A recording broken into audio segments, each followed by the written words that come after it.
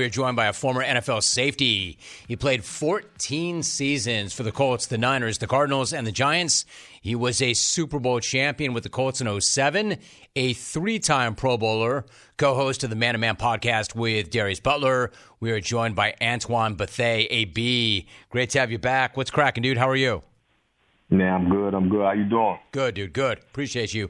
Thanks for joining us. Let me start, Antoine, with last night's game. Cowboys curb stomped Philadelphia last night, so Philly has been hammered by both the Niners and the Cowboys in recent weeks. Like, no shame in losing to those teams, but how they lost has to be a concern. Meantime, Dallas looked great. What was your biggest takeaway or takeaways from last night's game? I think from last night, just how confident Dallas is playing. Obviously, I think in the past years we talk about, Dallas Cowboys and them making a run in the playoffs. And typically this is the time of the year where they start to show where they won't make that run. But this year, man, they're playing confident regardless of who they're playing.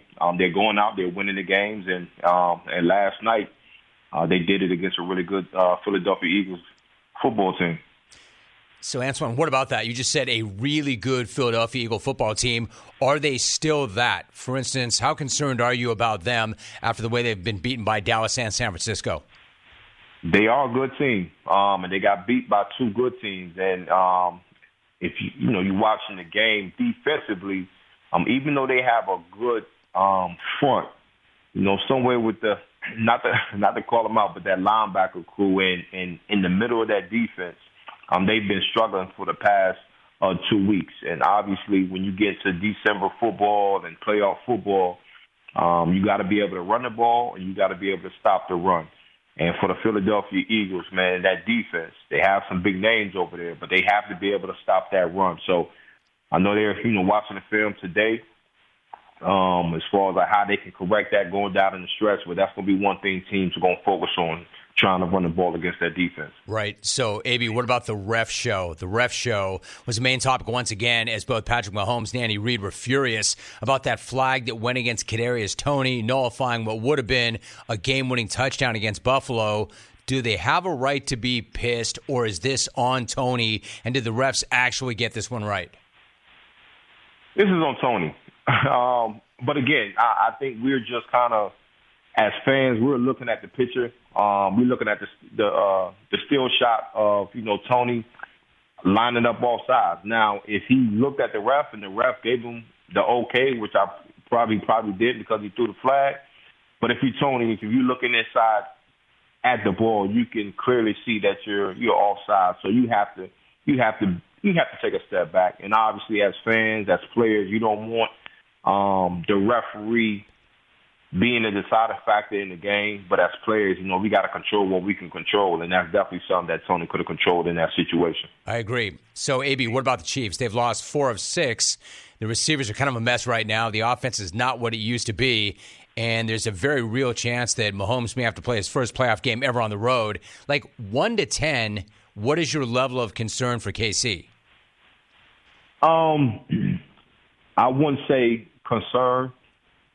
I would say it's teams on the AFC side that's better than them, though. So, one thing that KC does have is that they are battle tested. They've been down this road before, and that's something that you can't take away from. The Patrick Mahomes and the Kelce and Andy Reid.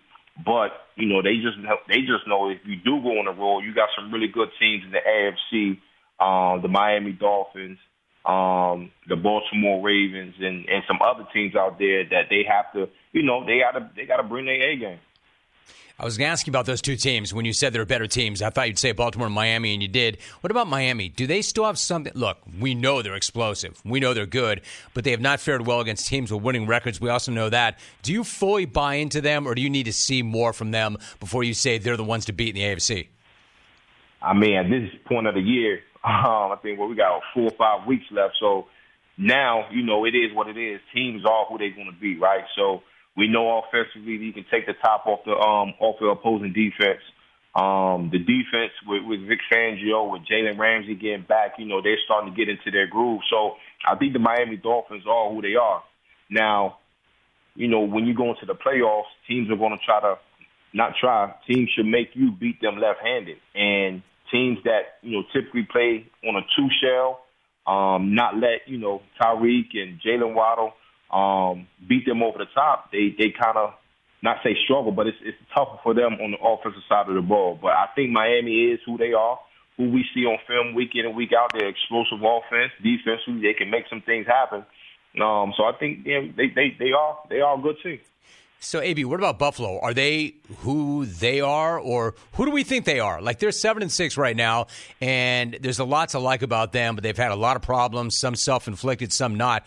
I mean, do they look like a playoff team to you, or even a playoff team that could do damage?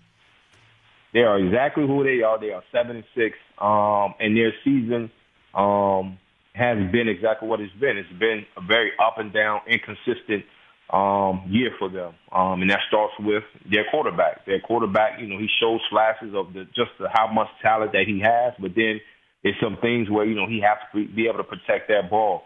But if you do get them in a situation where they get into the playoffs, you have to be wary just because of Josh Allen has talent. He has arm talent. He has the playmakers around him, Stephon Diggs, that can make it happen. The defense.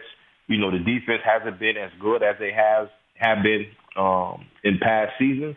But if that team does get in the playoffs, that's something that you have to be wary about, because that offense can put points up on the board. Right. So, AB, I'm really curious what you think about Detroit. Like, only a few weeks back, we were talking about them maybe having a shot at the number one seed in the NFC, and then all of a sudden they're just hemorrhaging, right? I mean, the Bears got them, and that's not a one-off either. I've had concerns about them in recent weeks after thinking they were all of that. What has happened to this team, and can they get it fixed coming down the stretch? I think they can. Again, I think we always talk about it, like on Sunday, you can throw the records out of the window, especially when you talk about divisional games. You talk about rivalry games, and that's exactly what that was with the Bears. Not to give the Detroit Lions an excuse, but I think if you look at their games this year, it's kind of been like that. It's kind of been some games that they won that they could have lost, but they found ways to win. So Detroit, they've been playing really, really well, but they have to get more consistent as we come down the stretch and going into the playoffs, because if not, it could be an early exit for them in the playoffs. So, Antoine, on a personal note, you are among 28 finalists in this year's class for induction into the Black College Football Hall of Fame. As a proud Howard University alum, what does this honor represent to you?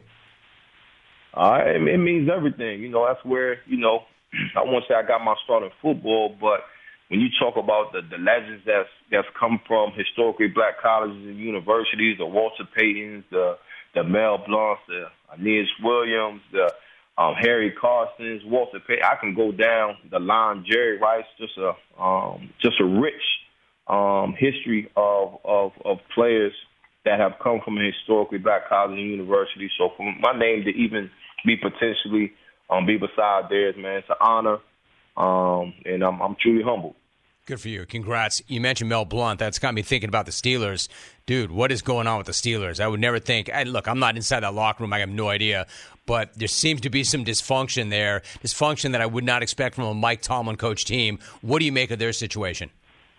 It's tough. It's tough. And as you said, with a Mike Tomlin-led football team, he always has his guys coming out prepared and ready to play. But it just seems, like you said, it's just some dysfunction in the locker room, and this is where the leaders in that locker room try to pull it together. There's so much that coaches can say or do. So, it's the players in the locker room that got to hold their guys that they're going up against and lining up with and holding them accountable. And I think that's the biggest thing, is just the accountability aspect for the Pittsburgh Steelers. And like you mentioned, we're not in the locker room, but for what we just kind of see on film on Sundays, it's that accountability. We'll see. They were 7-4 not long ago, and they had a couple of really bad losses. He is a former NFL safety. Once again, 14 years in the league. Colts, Niners, Cards, Giants, and a Super Bowl champ as well.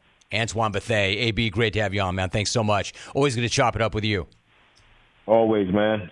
Talk to you next time. Yes, sir. Be good, AB. Always like talking to him.